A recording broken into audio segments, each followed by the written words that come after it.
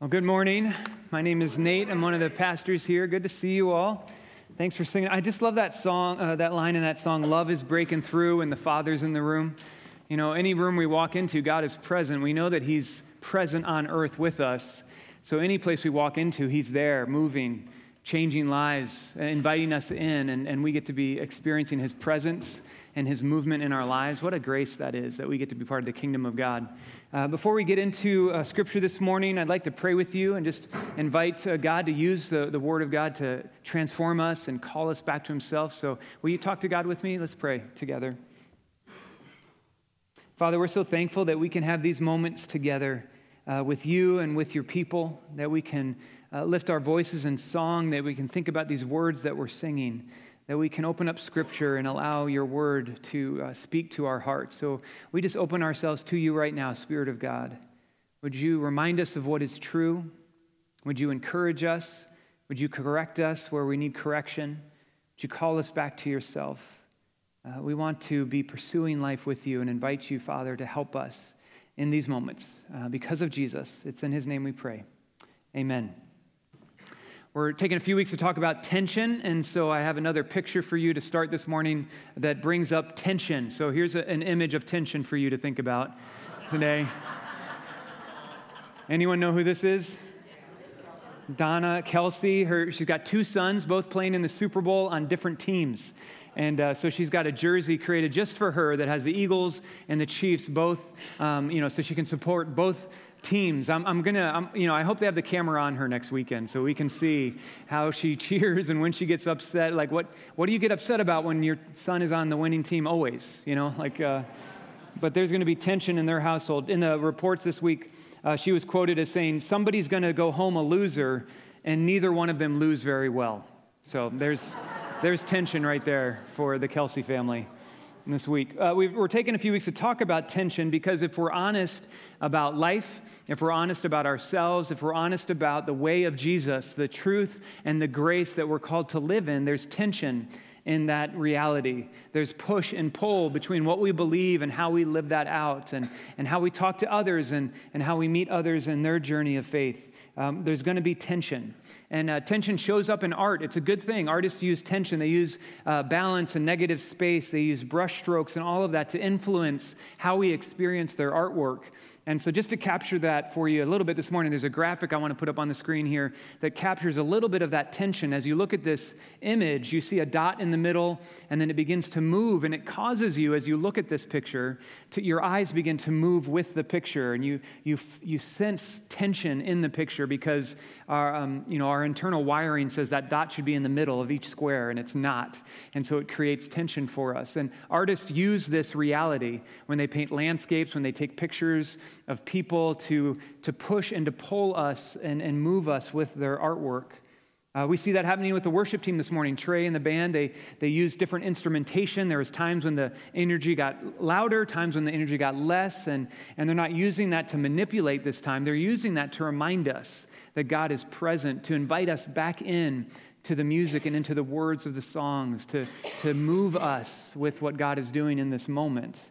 Tension in the music.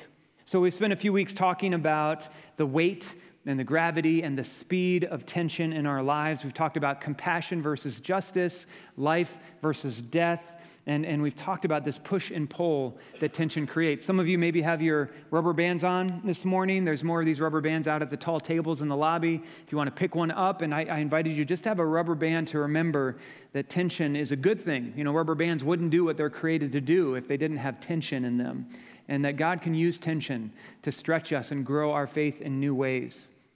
My encouragement during the series will continue to be to lean into the tension. Instead of trying to release tension in your life, I want you to restore the tension. I want you to create that tension again because God uses it to grow us. Some of you might feel like your faith is a little stale. You might be wondering, why does God seem so quiet or silent in my life? It could be that you've settled for the release of that tension that He wants in your life to stretch you and pull you in some new ways. So I want to encourage you to continue to restore the tension. This morning, we're going to talk about the tension between diversity and unity. The push and the pull between diversity and unity. We are different in different ways, and yet we are all created in the image of God. We are individuals, and yet here we are together in one room, in community with one another. Last fall, I spent 3 days on thinking about diversity and unity on what's called a Sankofa journey. Our denomination does a Sankofa journey every fall, and it's a 3-day bus tour of the civil rights movement down in Alabama and Louisiana and Tennessee. And you go to different civil rights sites, historic sites, and talk about what happened in those places. And you're intentionally partnered with someone who is racially different than you. So as you go through this 3-day experience, you can stretch and share each other's experiences and stories. So last week, Ray was here, who was my partner, and he talked about the tension in his life around life and death. And I have a picture here of the whole team that went. There's about 30 of us that went, and we're pictured here on the steps of on the 16th Street Baptist Church in Birmingham, Alabama. And it's a church that in the late 60s, there was a bomb that went off at this church that was set by people who were not interested in finding unity with people who are different than them. And this bomb went off and killed 4 girls at the church there. And it brought the church together in a powerful way. This idea that they came together in the midst of a violent act meant to separate. They came together, and we stood on the steps there as a united team, learning together how to lean into this tension around unity and diversity. And Scripture's filled with diversity. We even see it in the creation story in Genesis chapter 1 as God begins to differentiate and create things in the creation story. He separates dark from light. He differentiates between water, sky, and land. He begins to fill the water with a diversity of animals, and then he fills the land with a diversity of animals, and then he creates human beings, male and female, diverse and yet both made in the image of God. And God said of all this diversity, he said, it is good. And at one point he said, it's very good, what he has created. Diversity is understanding and appreciating the interdependence of humanity. It's growing in mutual respect for one another, that every person who's created in the image of God, they have different experiences and different qualities, but we can embrace one another. And to really embrace diversity, we have to do more than just acknowledge the differences or tolerate the differences. In fact, Jesus invites us to learn how to love one another, especially those who are different than us, who experience life in a different way. So diversity is appreciating how we are different, and Scripture talks a lot about that. It talks about how in the midst of that diversity, there is a unity that we need to hold on to. One illustration we see in Scripture is God himself. In the Old Testament, Moses stands before the people of Israel, and in Deuteronomy 6, he says, the Lord is our God. The Lord is one, the one and only God. God is one. And then years later, Jesus stood in front of his disciples, and he said, go and make disciples of all nations, baptizing them in the name of the Father, the Son, and the Holy Spirit. God is 3. So is God 1 or is he 3? There's tension in that for us. Both are true. Unity and diversity in the same Heavenly Father. Unity is belonging together, finding harmony toward one another. Unity is finding ways to love each other, to embrace it. And to embrace unity, we need more than just the absence of hostility. We won't think the same way, but we want to move together. We need to find ways to move together to find unity. So diversity is appreciating how we are different. Unity is appreciating what brings us together. Jesus asked that we would come together, that we would find unity. The night before he died on the cross, he prayed for those who would follow him. He prayed for his disciples in that moment, and he prayed for those who would follow him down the centuries, including us. And he asked that God would bring them together and make them one. So this is John 17, Jesus praying. He says, Father, I pray that all of them will be one, just as you are in me and I am in you. I want them also to be in us. Then the world will believe that you have sent me. I have given them the glory you gave me. I did this so that they would be one, just as we are one. We find unity with one another, and it's like an example of how God is unified and one with the Spirit, Son, and Father. And Jesus said that when we live in unity, that the world will know that God is real, that God is love, that he is with us. God the Father, God the Son, God the Spirit, unique and yet one. You and me and the person sitting next to you right now, we are unique, and yet Jesus called us to be one, to be unified together. Diversity and unity, pushing and pulling, helping us grow and experience a new life in Jesus. We need both of them. We need the tension that they create. Diversity without unity is just disunity. It's segregation. It causes us to move into judgmentalism and hate and fear. We separate ourselves from others, and we put them in a category where they don't belong. And unity, though, without diversity is uniformity, where we maybe have like a few boxes that we put everybody in, and if you don't fit in that box, tough, you're going in it, and I'm going to put you in a category, and I'm going to categorize the people around me, and that is also not what we're looking for. We want both unity and diversity, the tension that it creates. So I want to invite you to go with me to Scripture. We're going to go to 1 Corinthians chapter 12. So if you've got a Bible with you want to open up 1 Corinthians 12. We've got the Bible app. Open up to 1 Corinthians 12, verse 12. And in this letter, Paul's writing to his friends in Corinth, and he writes to them about this very tension that we're talking about. It says, in the midst of all the different ways that God has gifted us and called us and the kinds of ministry he's called us to, we're different in that, but yet we are still one body together. And Paul writes about it in such a powerful way here in 1 Corinthians 12. So look at verse 12, and you can follow along while I read this passage here. Paul writes, he says, just as a body, though one, has many parts, but all its many parts form one body, so it is with Christ, those who follow Jesus. For we are all baptized by one Spirit so as to form one body, whether Jew or Gentile, slave or free, and we are all given the one Spirit to drink. Even so, the body is not made up of one part, but many. And Paul says we have these categories we used to operate in. We used to be either Jewish or Gentile. We were either servants or we were free people. And he says those categories don't apply anymore because now we are one in Christ. He has brought us together. Verse 15. Now, thinking about the body of Christ, if the foot were to say, because I am not a hand, I do not belong to the body, it would not for that reason cease to be part of the body. If an ear should say, because I am not an eye, I do not belong to the body, it would not for that reason cease to be part of the body.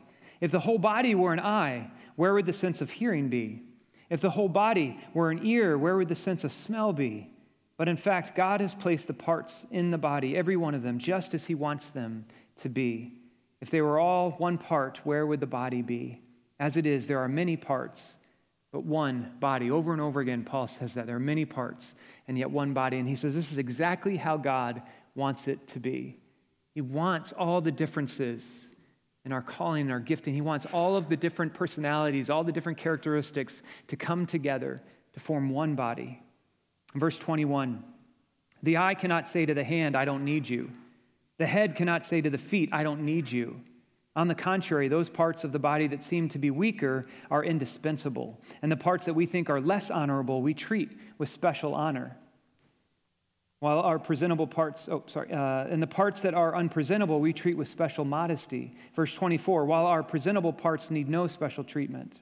But God has put the body together, giving greater honor to the parts that lacked it, so that there should be no division in the body. There should be no division in the body, but that each part should have equal concern for each other. If one part suffers, every part suffers with it. If one part is honored, every part rejoices with it. And then verse 27, now you are the body of Christ, and each one of you is a part of it. Many parts, one body. This movement of God on earth, those of us pursuing new life together in Jesus, it's made up of a diversity of people, tribes, callings, abilities. Why do we pray for other churches around us in Prairie Village? Because we are part of a larger church that is moving in our community, moving around our country, moving around the world. The kingdom of God expanding. It is greater than just Hillcrest. We are part of a great body. One of the things I notice in this letter that Paul writes about, he says, when you try to release the tension between diversity and unity, you start to fall into different traps that will keep you from living into the way that God created you to live. Verse 15 and 16, Paul writes, suppose the foot says, I'm not a hand, so I don't belong to the body. Or the ear says, I'm not an eye, so I don't belong to the body. They are still a part of the body. He's talking about this side effect. When we try to release the tension, we can easily become envious of other parts of the body. We see how they're different from us, and we don't understand how could they belong. How is it that I belong with them and they belong with me? There's this resentment, this idea of we can't be together. The foot's envious of the hand, and it says we're not the same, so we can't be united. And Paul reminds us, no, we are one body, united together, even in our differences. He says we need those differences to do what God's called us to do. How about verse 21? Look at verse 21. The eye can't say to the hand, I don't need you. The head can't say to the feet, I don't need you. This is another side effect of releasing the tension. It's called contempt, where we look at people and say, you don't belong here. You're not supposed to be here. We start to minimize certain types of people, certain gifts, certain abilities. We start to assume that we're better off if they weren't here. We say, I don't need you. Those are the words of contempt. But the eye can't do what the hand can do. What would a head do if it didn't have feet to move it around, right? That's what Paul is saying here. The whole body will suffer if it tries to move forward with the vision that it has without all the parts of the body involved. There's no place for contempt in this body. One more verse, a couple more verses here, verse 25 and 26. He says, in that way, the parts of the body will not take sides. All of them will take care of each other. If one part suffers, they all suffer. If one part is honored, they all rejoice that the part was honored. When we don't honor our diversity in the midst of our community together, we'll start to pick favorites. We'll take care of the ones that are similar to us. We'll hang out with the people that we're comfortable with, and we'll start to walk away from others. But God doesn't play favorites, and neither should we. Celebrating diversity can be a real struggle for us because we get tripped up by envy, by contempt, we show favoritism, and Jesus invites us to walk in a different way. He invites us to live a different kind of life in our world, in our community, in our families, where we work, where we go to school. He invites us to live differently. Dallas Seminary is a school that trains a lot of pastors and church leaders, and they have a statement about unity and diversity. And I just want to read a short little part of that statement. Here's what they wrote. God's people today, like those in the church of Galatia, have consistently struggled to celebrate our unique God-given differences of ethnicity, socioeconomic status, and gender. Instead, we have constructed systems and engaged in practices both consciously and unconsciously. I think that unconsciously word, we should underline that. That's a pretty key thought, that we do this sometimes unconsciously because we're so used to being comfortable and around people we like. And we can unconsciously cut people out, push out parts of the body that we need. And this is why we have to push ourselves to be uncomfortable, to take on experiences that will put us in places that we haven't been before so that we can experience something new. So they say, we've created these systems and engage in practices, both consciously and unconsciously, that have prioritized some people over others. So rather than being known for our love, Christians have failed to love each other on a scale that we sometimes have made the headlines. And you guys have seen the news stories and the reports when the church fails to love well. And whenever I see them, it breaks my heart. We can do better. So I want to give you a visual to try to capture this idea, this struggle that we're in, the tension between diversity and unity. There's a concept that was first written about years ago by a man named Paul Hebert. And Paul is known as a missiological anthropologist. There's a mouthful for you. I've shopped at Anthropology, but I've never been called a missiological anthropologist. So he was a missionary in India and a professor at Fuller Seminary, and he writes about something called bounded set versus centered set thinking. So are you guys ready for the whiteboard? We're going to do this morning. We have to do a diagram to pull this off. So I have an old school whiteboard today. Our digital one was getting glitchy, so we got the old school. So there's two ways of thinking that Paul writes about, this Paul Hebert. He writes about bounded set and centered set. And so bounded set is when, and what we're doing here is thinking, how do you think about people? How do you think about groups of people? How do you think about organizations? And so a bounded set thinking says that there's a group of people that are connected because they've drawn something around them. They've said that they're going to believe a certain way or move a certain way, and that is how they differentiate them from those outside the circle. So there's positive things about this and negative things about this. So in a positive way, sometimes we draw a circle around a statement of faith. We say, we believe this is true, and this is part of what makes us who we are, and all people are invited to come and experience that truth, but we say that this is a true faith statement for us. Maybe it's joining a social action group, and you say, this group is going to make a difference in our community by taking on this social ill, and we have decided to do that together, while these people haven't decided to do that, so we're going to identify a bounded set this way. So Hillcrest, as a church, there are times when we are a bounded set approach to community life. There are things that we say. We have membership here at Hillcrest. That's a bounded set thinking where some people have said, I want to commit to this church, I want to invest in this church, and I want to be part of what God's doing through this church. And members of this church have to go through a class we call Trailhead. There's a new one starting this Wednesday, so if you've ever thought about becoming a member here, you can join us for Trailhead. They go to that class, and then they sit with other leaders of the church and share their faith story. And then the members of the church, they receive them in as new members at the church. And as a church community, we've said that only members can serve on our leadership teams, our governance board, our staff team. Only members can be on the nominating committee because we've said those people that decide who the pastor is going to be here, who's going to decide what the budget is for this church community, those are going to be members because we want to know that they've understood that Jesus is the Lord of their life, that Jesus saves them and leads them in this life. And that's become how we are bounded together as a community of faith. And that's a good way to approach it. It's okay to have that. There's also another way of thinking that is a centered set way of thinking.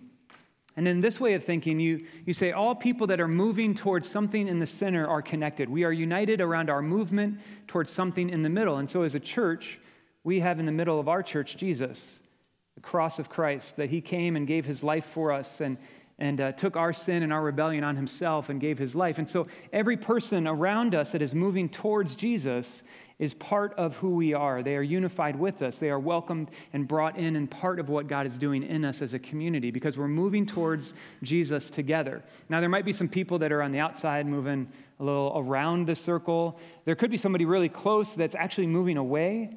There could be somebody way out over here. And we don't even know who they are. They could be a neighbor that you have or a coworker or a friend at school, and they're like interested in church stuff. Maybe you've talked to them a little bit about Christmas and Christmas Eve or something, and they're kind of interested. They're moving towards Jesus, but they haven't even been in the building yet. But they're still part of what God is doing here through us as a community of faith. Hillcrest, we exist for all people to experience God's grace and love. We love people. We welcome everyone here. They may not agree with everything that we say is true. They might not share our theology. They may not share our political perspectives. In this room are people all across the spectrum and how they spend their money, how they live their lives, how they vote, all across the spectrum. But we're all pursuing Jesus. We're all wanting to be more like him. We're wanting to know who he is and who he's calling us to be. Often our bounded setness can get to be a challenge for us because we start to use it as a way of excluding people. Saying you don't belong here because you don't think like us. You don't belong here because you haven't taken the steps you're supposed to take. And that bounded setness can often lead to judgmentalism and pride and a lack of grace. But there's a way to shift the story so that we can continue to be a welcoming place for all people. And I want to get to that in just a moment. But first, I want to look at Jesus and an example he gives us of these two different models at work. So Jesus talked about moving toward him. He talked about the centered set thinking. When he did that, he spoke about a table. And he said how people are invited to the table. Everybody's welcome to come to the table. And there's several stories in the New Testament of Jesus at the table. We looked at one a few weeks ago, Luke 14. And at the table, Jesus sat with people that other religious leaders denied or overlooked. He was with the wrong kinds of people, according to some of the religious leaders. But he told a story in Luke 14 about the kingdom of God. And we looked at this, I think, 2 weeks ago. He said the kingdom of God is like a feast.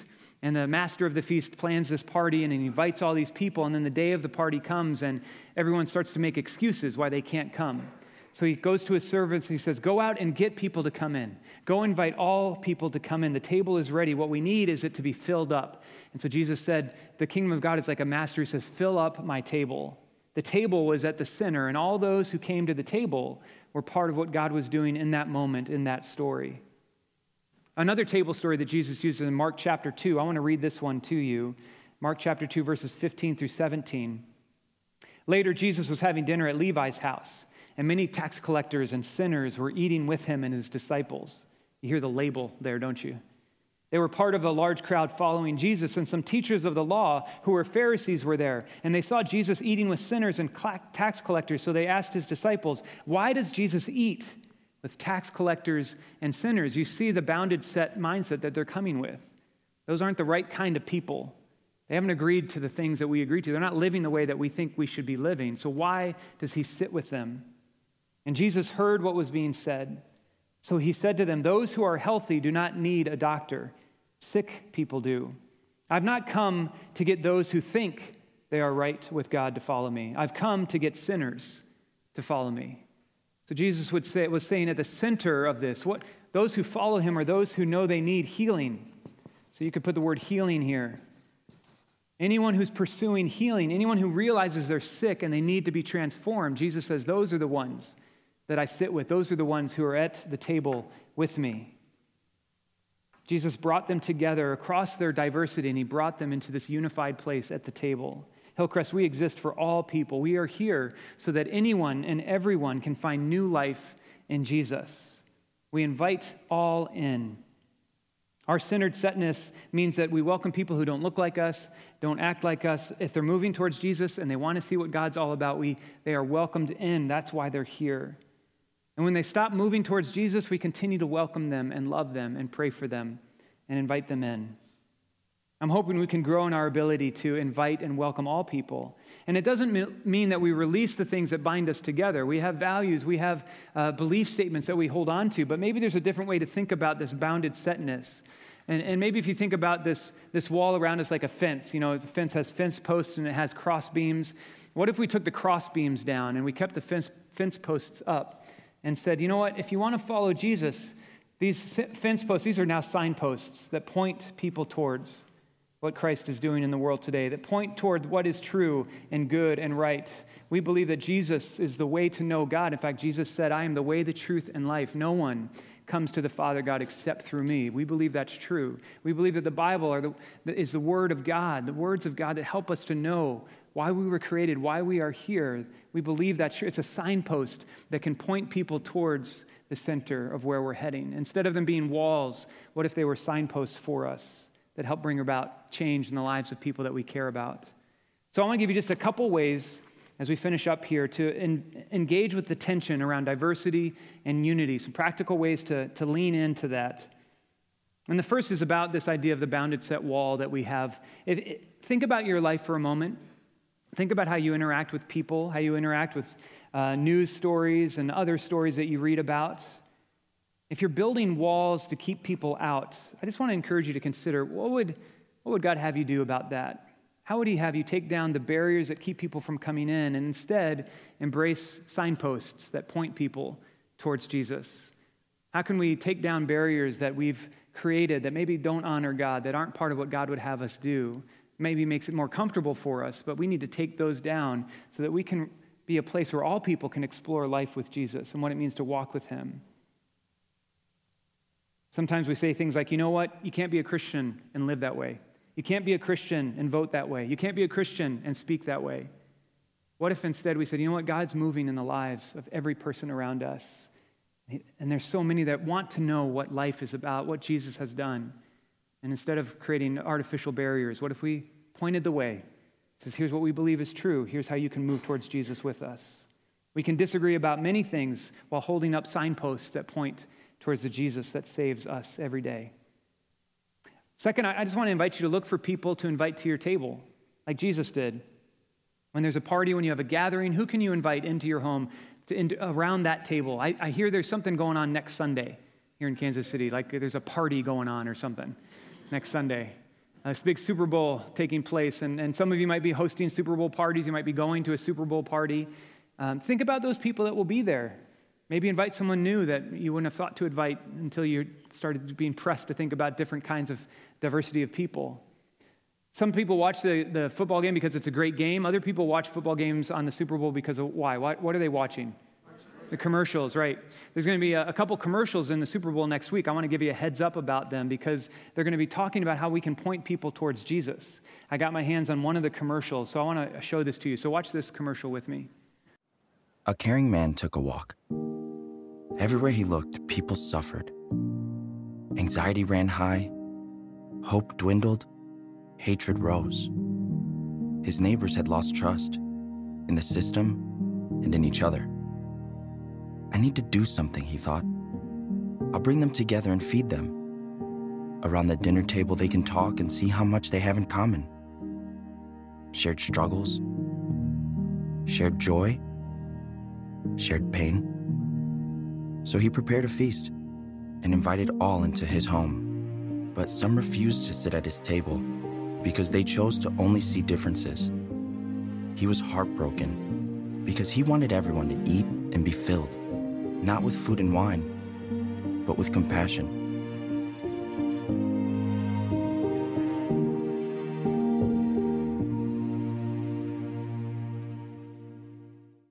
I don't know if you've seen any of those commercials this fall as they've been on during football. Anybody seen those commercials? Yeah, several of you. So there's going to be a couple at the Super Bowl, and so next Sunday we're going to have some T-shirts here and some stickers that say He Gets Us. And if you want to wear one to a game, and that commercial is going to come on, and the people around are going to, hey, wait, you got the sticker on, you got that T-shirt on. What is this about? And it's a movement that started here in Kansas City and has gone national, and it's helping people pursue Jesus, because people are fascinated by Jesus. And so they can go to that website. What's really cool is people that go to that website, hegetsus.com, they can ask for prayer, they can ask questions, they can ask about churches in the area. And Hillcrest, we get explorers through that website. About every week we'll get 2 or 3 people that will be reaching out for prayer, that are wondering about faith, and our staff get a chance to follow up with them. And it doesn't always bring about good conversation, but sometimes it does. And there's some people that have started to attend here through that outreach. And so He Gets Us is going to be taking place during the Super Bowl. I want to give you a heads up about it, so you can be thinking about, when that commercial comes on, is there something I can do or say or be present that God might use me to help draw people towards Jesus, just using that commercial. A third one here, this is really practical. At the end of this month, Jessica Fick and Natalie Moultrie are going to be starting a new small group that's going to go for 5 weeks, and it's called Breaking Barriers, and it's going to meet on Sunday afternoons right after this service and until about 1:30. Again, just for 5 weeks, a great chance for you to get to know some other people in the church, but to lean into this idea of diversity and the tension it has with unity. And so here's a description of the group. Jesus came to break down the barriers, and He prayed for unity so we can love one another freely. And this 5-week experiential study will explore Scripture, reflect on our experiences, and participate in cultural outings to help us develop God's heart for our neighbors and live in the unity Jesus prayed for in John 15, the passage we went to just a few minutes ago. So if you're not in a group and would love to, kind of explore this some more, that group is starting up at the end of February. You can use those connection cards and just say, hey, I'd like to know more about Breaking Barriers. You can go on our website and sign up for the group through there. But that's another great next step for you. And finally, last one today is that this morning we get to celebrate communion together. And communion is a chance for us to remember that Jesus is at the center of our lives, that He gave His life on the cross so that my sin, my rebellion, your sin, your rebellion could be covered, and that we could be in relationship with our Creator God again. Jesus hung on that cross, and so at communion we remember that His body was broken and His blood was shed. And we take in these elements, the bread and the juice, that remind us of His body and His blood. And we do this every month to remember Jesus. And one of the things in this centered set that we talked about is as people are maybe moving away, this is a chance for us to think about, how am I doing in my walk with Jesus? Am I moving towards Him, or am I moving away from Him? And all we have to do is say in our hearts, what, I want to follow you, Christ. I want to know you, Jesus. All we have to do is say that we're interested in Him changing us, and we can turn ourselves around and start to move towards Christ again. And the Bible calls this repentance. When we identify our brokenness and our need for forgiveness, and we turn around and we say, I want to pursue life with Jesus, and we begin to walk with Him again. And so communion gives us a chance to think about that and reflect on it. So in a moment, we're going to pray together over this, but I want to invite the worship team to come back up. I want to invite Jessica to come and join me. And if you're one of those who will be serving the elements this morning, I want to invite you to come up as well, those who are serving communion to us today. And as you come up, go ahead and take your elements and move to your stations where you're going to be standing. That would be great. In a moment, we're going to invite you to stand up and to walk down and pick up a cup that has bread in it, a cup that has juice in it, and to take those back to your seat and take these elements in as a way of remembering the life that Jesus came to give you, the life that He paid for on the cross. And so if you're in these middle 2 sections, we're going to invite you to walk towards the middle and come down this middle aisle. If you're in the outer 2 sections, we're going to invite you to walk out towards the walls and come up to those stations and receive these elements as we remember Jesus' life for us. And this time is for any of you that are pursuing life with Jesus, following after Him, wanting to walk with Jesus. It's a chance for us to remember. So Jessica's going to read the words of Paul about communion in the New Testament, and she's going to pray for us as well. This is 1 Corinthians 11:23. The Lord Jesus, on the night He was betrayed, took bread. And when he had given thanks, he broke it and said, "This is my body, which is for you."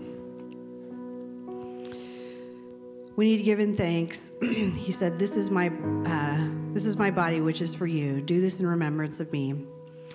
In the same way, after supper, he took the cup, saying, "This cup is the new covenant of my blood. Do this whenever you drink it in remembrance of me.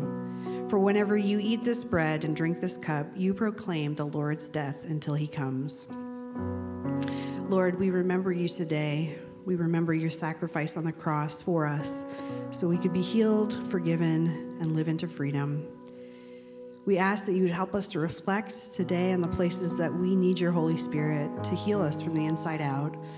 And we ask with thanksgiving that you would fill our hearts with joy for you and for the people around us. Amen.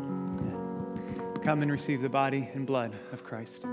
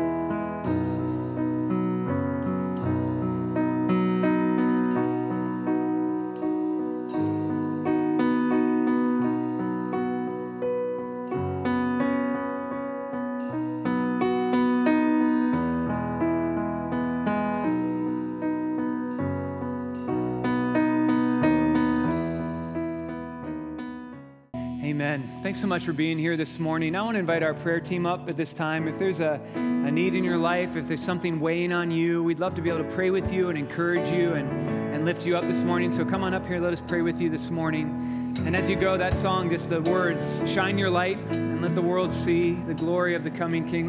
Let that be the call this week, that you would go and shine the light of God's love around your family, around your neighborhood, where you work, where you go to school.